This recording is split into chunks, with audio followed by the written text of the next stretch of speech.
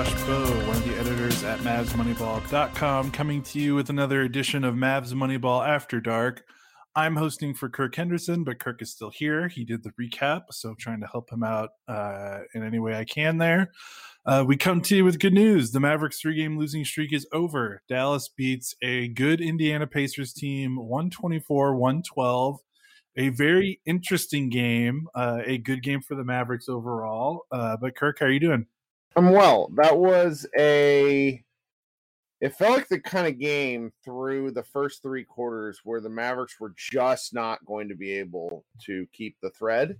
And the fact that they came away with a win after the losses they've dealt with on their 10th road game of the year, which is ridiculous to say out loud.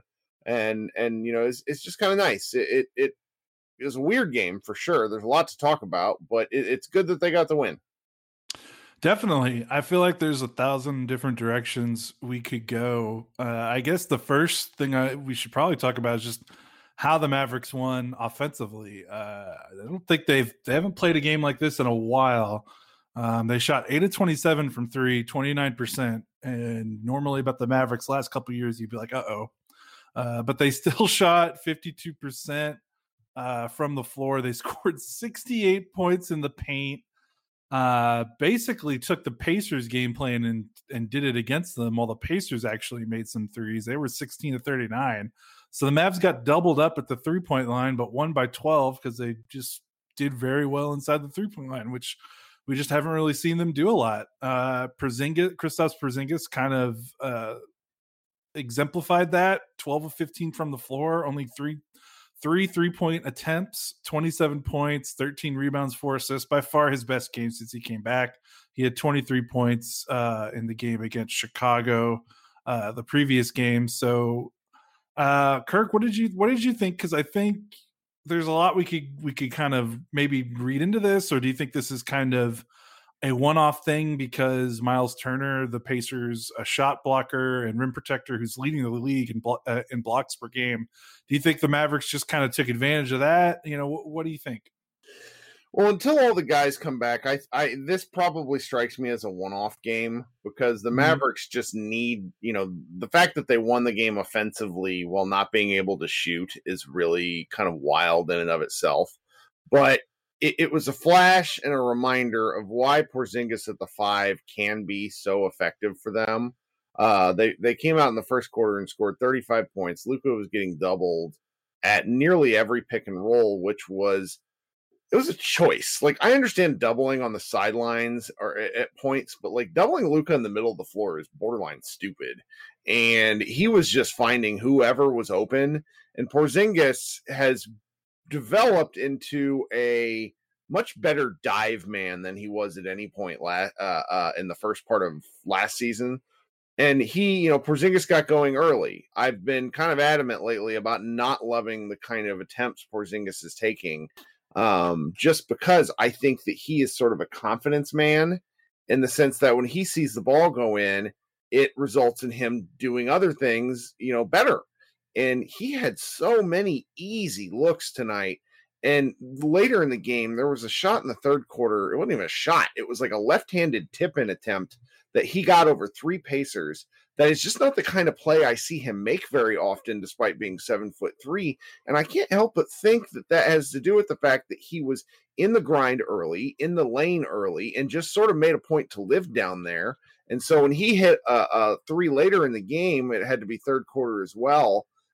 The Pacers know what to do. I mean, at that point, he looks like a world beater. And so that sort of stuff is just really entertaining to watch. I don't know what happens with whoever they play next.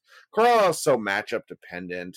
And they're still throwing together these like hodgepodge lineups, though I do think we should talk about at some point the fact that he basically ran an 8-man rotation against the Pacers, which is something.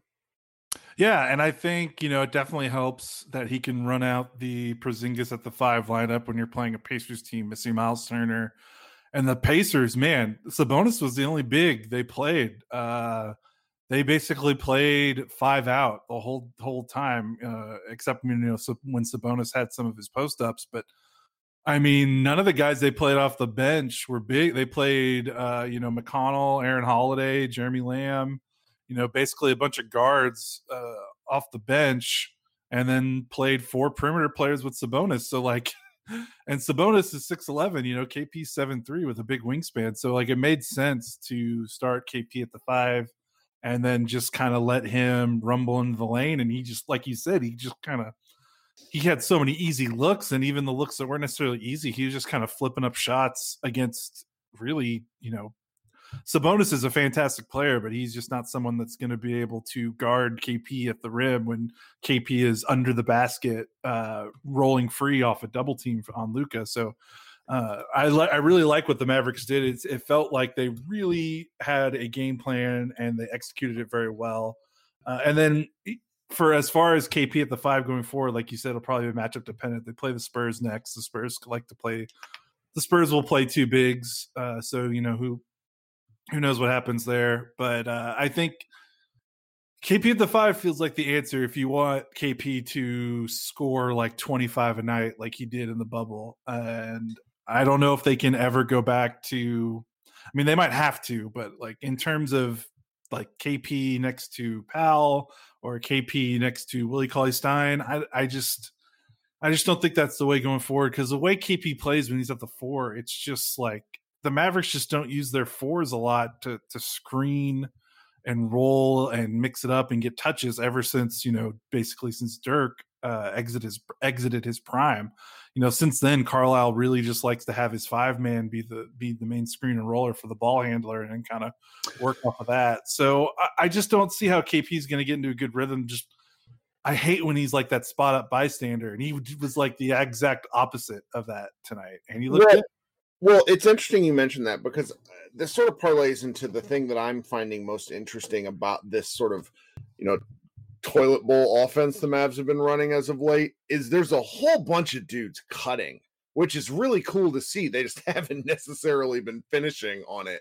And Porzingis had a play in his first game back where he cut behind the basket and flipped one up because he was playing the 4 that game. And I'm wondering if they can continue to kind of get more creative with using Porzingis and their cutters as they learn how to play off what Luka's doing. I've written about this. I think I've said this on podcasts, but Luka, if you've ever played with a ball-dependent guy, it's really strange because you got to figure out where to go and what to do, and really to read what's happening, kind of like you're playing a video game to an extent, to where you're like just kind of off to the side, and you have to figure out when and what to do and when the right time that is. And it's just a little strange. And watching, Josh Green's gotten pretty good about it. Dorian Finney-Smith is really has excelled at it the last several years. And seeing other Mavs kind of get in the mix, James Johnson has been pretty good at cuts, but then he gets the ball and doesn't know what to do with it. So there's just aspects that I wonder if they could try to get KP in kind of different situations. I was looking at Porzingis' shot chart on the season. He's 4 of 5 from the corners and basically below the break, and from 3-point range. And I'm wondering if there's some things they could do occasionally to put him there. I know they want him near the basket or really up high for spacing purposes, but I just this is something that's kind of rattling in my head, because we've been seeing some really interesting uses of KP and Luka that we haven't seen until this year. Like, they started off the game with a Kristaps Porzingis using a Luka Doncic ball screen. It was wild. I don't know if you caught that in the beginning because the game was so early. Not much kind of happened off of it, but it's just like we don't see that sort of thing. So I'm really curious to see what Dallas does when they get all 5 of their guys back, because it feels like this is mainly like the time of the year where they stay above water. And then we throw these games out the window as they figure out who they are in the next 15 to 20 games once everyone comes back. Yeah, it's pretty crazy how we really don't know much about this team. What they've played, they played those first 6 games where Luka was a little out of shape and they're, trying to get their bearing straight, and then they kind of go on a little run as guys are picking it up, and Luka picks it up, and then they're missing all these guys due to COVID. Usually the smarter people say, usually give a season 20 games before you start trying to say, okay, is this for real or is this not real? How do we project going forward? But the Mavericks are 14 games in. I don't think we're going to really know when we get to 20 with all these games these guys have missed. So, like you said, it's going to be very interesting to see what this team looks like once everyone comes back. And, if Kristaps looks as good as he does. It was really nice to see the Mavericks win a game where Luka just really wasn't an offensive force from scoring wise. 13 points, 5 of 15 shooting. Offensively, probably one of his worst games in a hot minute. He had some really uncharacteristic misses at the rim in the second half, I think. Mm-hmm. And maybe part of that is because of the way teams have been playing him and the burden he's had offensively the last couple of games, where he's just really had to do everything. I mean, Kirk, how much of a night and day difference is this from the last game? The Mavericks had 6 players score in double figures, and Luka wasn't even in the top 4 of those double digit scorers. Like, basically a complete reversal of what was going down in the 3-game losing streak. So I think that was huge. Like, it was just a matter of guys finally stepping up and making some plays. And, I know I'm going to poke at you a little bit with Jalen Brunson, and he definitely had some weird moments running the offense in the first half, but he ended up 8 of 13 from the field, 19 points. And I really like the way when he's looking at the basket and he looks at score, he's so much of a more confident and better player. Like, when they ask but him, he does that all the time. What are you talking about?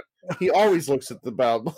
Well, I know, but I know, but like, when they try to make him like, all right, you're the backup point guard and you need to run offense now. Sure, it just looks weird. He looked much more confident in his mid-range game. Like, the Pacers were giving him a lot of space around the elbow, and instead of like barreling headfirst into the rim or into the defender, he's just like, all right, I'm just going to take this little 15-footer, and he was great at that all night. Yeah, it was an interesting game to kind of take notes on. Yeah, because the Pacers, for the second straight game, the Mavericks played a box and one defense, where the Pacers started running that a lot in the second half, and the Mavericks looked much more prepared for it. Now, that said, when any sort of zone defense results in a gunky offense, it's just not. NBA players don't see it often enough, and they don't run it or practice it enough either, to where it's gonna just take possessions to figure out where guys need to go, even if all these guys understand what they're supposed to do. And then you paired that with the fact that a lot of these rotations and these guys don't have any, like, this is not what the depth chart looks like. So these guys aren't familiar with each other. So they're figuring out one another on the fly while also playing against weird defenses. And compared to the game before, where Luka is passing and doing things out of drives, and the Mavericks just looked like they don't know what to do, there was a lot more confidence in who was doing what. Now, the confidence didn't always pay off, because some of the shots that the Mavericks were taking were like laugh out loud funny. Like, Willie Cauley-Stein took a 10-foot baseline jumper that I cackled at, because it's one of those things that he did in his YouTube video, but has no business doing in an NBA game. Tim Hardaway was very confused. He passed at one point in time. He passed to a Pacer as Luka was posting up, because he had no idea what was happening. So it's going to be interesting to see if teams are actually able to employ that kind of stuff against the Mavericks once they get more of their starters back. And the Mavericks just have to be better at shooting. Luka had 12 assists tonight. I need to go back and edit my recap, because I put 11. And I feel like he should have had 20 with some of the passes he was serving up. I mean, Willie Cauley-Stein missing easy and ones. James Johnson missed 4 open threes from Luka that were, I mean, it was they were painfully bad misses, just careening off the rim. I mean, there's always that sort of stuff. It was very apparent in the early portions of the game when the Mavericks weren't figuring out what that they needed to do against sort of the janky defense. But it was, like, at a certain point, like, a win is a win. So the fact that these guys are getting this sort of experience, Green in particular, I think is at least, valuable. Yeah, I mean, we could go right into Josh Green. I think this is by far, I mean, there's not a lot to pick from, but this is by far his best game, Oh I yeah. think, as an NBA player. I mean, 8 points, 6 rebounds, 3 assists. Did you see that pass he made to Tim Hardaway Jr. from underneath the basket out to the 3-point line in the I'm second glad it half? got there, because if it didn't get there, Rick Carlisle would have ejected him to the G League. I know, but that was like, it was a Luka-esque, like right in the shooter's pocket. Like that was crazy. He's had some really pinpoint passes this year, like high difficulty pinpoint passes. Yeah. I mean, that gives me hope because that lets me know that he has a feel for the game that is not just required, that is just not predicated on him being an athlete and out jumping someone or outrunning someone or something like that. And just knowing that he can see the floor a little bit like that, not saying he's like a playmaker or anything, but just the fact that he has the ability to make those reads and make those plays on occasion just shows me maybe there's a little bit more to work with than I thought. But man, he's scrappy. 6 rebounds. He's always seems to be scrappy on the board. 6 rebounds. He had a really nice. He kind of got into it. I mean, they didn't get into it, but he got forced a jump ball just by poking his nose in there when he really could have just gone back up the floor for transition defense. So that was nice. 4 of 7 from the floor, 8 points, and then you take the good with the bad. He had shot 2 layups, I think, in the third quarter that didn't touch the rim, that directly led to Pacers points. And it's like, yeah, rookie. That's kind of what happens. But otherwise, I thought it was interesting. He got 23 minutes and Wes Iwundu got 2, and Yep. I think we would all prefer that, even if Green does, make us want to rip our hair out a little bit, just because, like, I mean, me and you have said this every single game, even when we get mad at him or we're disappointed in his performance, he just needs this time because there's no other way he's going to get better unless he gets the time. Well, I wrote this in the recap, which you haven't read yet, but I wrote that Josh Green gives me big toddler energy, in the sense that I have been at home with my 4-year-old now for 315 straight days and spent at least 4 to 8 hours with him every single day. And development is a funny thing as you watch someone at that age figure out what they're doing. And it's obviously not a one-to-one comparison, but watching Green figure out what he can do, where he excels, is fun. I really like how hard he plays. I like when he gets the ball on the rebound and pushes it up the floor, because the Mavericks, and Luka in particular, have a really weird habit of just wanting to dissect the other team. And Green, when he gets the ball, he races up the floor. He drives with reckless abandon. He attacks the offensive glass. He is a horrendous one-on-one defender. I just can't, stress that at the moment enough. But that's because he's, kind of hyped. It's not that he doesn't know what he's doing. He's just kind of getting, he's off balance. He's got to figure out how to do some things better, but the tools are there. And I can see why guys are pretty excited about that, even though I'm it's way too early to make kind of prognostications there. But then he hit that turnaround jumper from the baseline. That was he's going to the phantom zone if he doesn't complete that play for me. But it was awesome. It was awesome. It looked good. and so just like, it's nice in the sense that you'd like that, it'd be much better if the Mavs could just be running guys out of the gym and somehow be like, second in the West, 11-3, something like that. But if they're going to, be suffering, COVID, it's nice that he's getting to have some of this experience, because they just don't get the practice. I mean, what are they playing? 7 games in 9 days at this point? Like, the games are just nonstop. And so for him to get this experience it's just a net positive, particularly if the Mavericks are winning. Yeah, definitely. I agree. So they are doing their post game. I think they're close to wrapping it up, but I just saw this, that Carlisle said that if Turner played, Mavs would have stayed big, starting with Cauley-Stein and Porzingis, but would have gone small pretty quickly, quoting Carlisle. So, there you go. So that kind of spurred it. But I think, when they're going to watch this film, obviously the Pacers just they didn't start any bigs. There was only Sabonis and that's it. So that's going to factor in. But I think even when they play, as long as they can get away with it, because I think Finney-Smith at the 4 is a little dicey. They just become a little too thin defensively. But we'll see. He plays at the 5. It's just funny. He starts at the 5. It's his first game, started at the 5, and just instantly, boom, 12 of 15 from the floor, 27 points. And it kind of felt like that when Powell got hurt last season and he started at the 5 and just like, boom, he just immediately caught fire. But not to get too sidetracked on that, I feel like before we go, I got to mention Trey Burke had a huge game. Yeah. He was the only guy who made really any shots outside of Hardaway from the perimeter. 22 points on 16 shots, 4 of 8 from 3.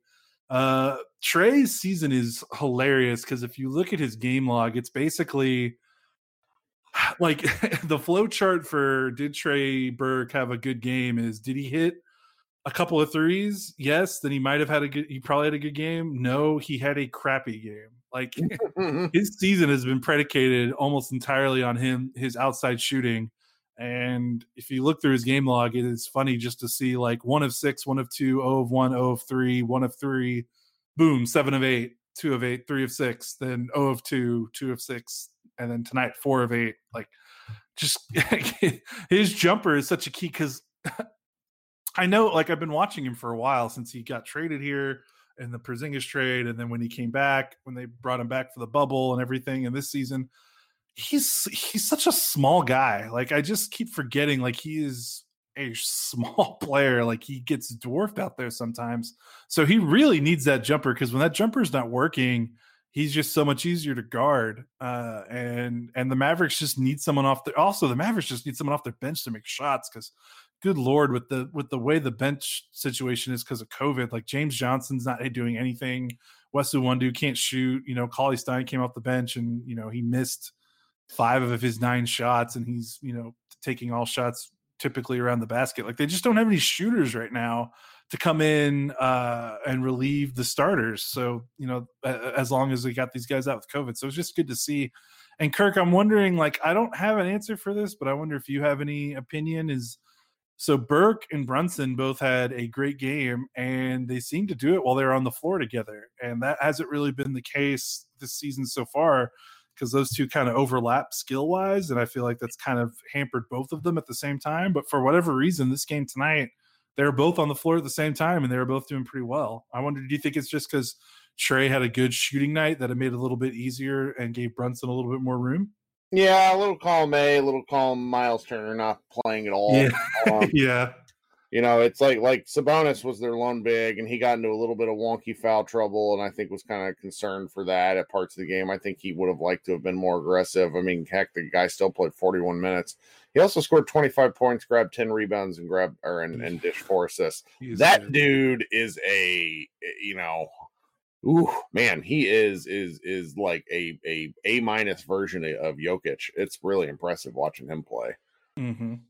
Yeah, if he keeps this up, he is going to be sniffing maybe all NBA. I mean, it might be really hard because he's a forward. Depends on how it works, but he's going to make some noise potentially for an all NBA team if he keeps this season up. His season is outrageous right now. Yep. But otherwise, you know, defensively they played okay.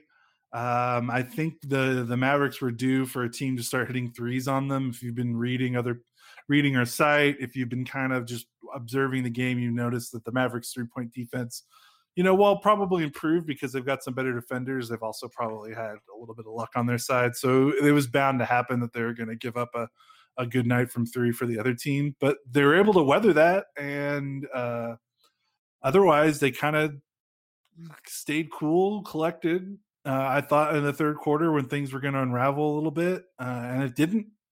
And it happened with other guys besides Luka making shots. Like Tim Hardaway had a huge second half.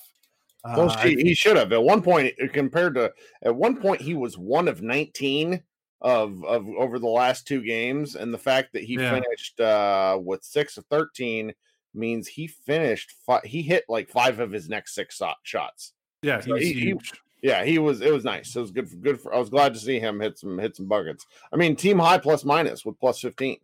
Yeah, and he had his fingerprints all over the stretch in the fourth quarter to put that game away. I think he hit like you said, all those shots came, I think, in that little spurt. He hit some threes. He had some nice mid-range closeout attacks. Like he looked really comfortable. He wasn't really forcing much in that stretch. So they needed it. They needed some guys to make some shots. They needed someone else to score besides Luka. So that overall pretty good game.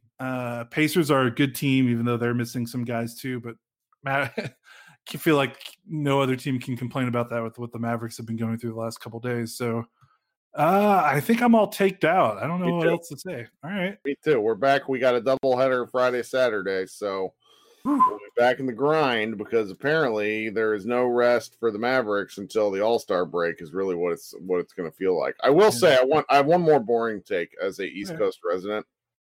These early starts are fantastic. They are. So I like them too.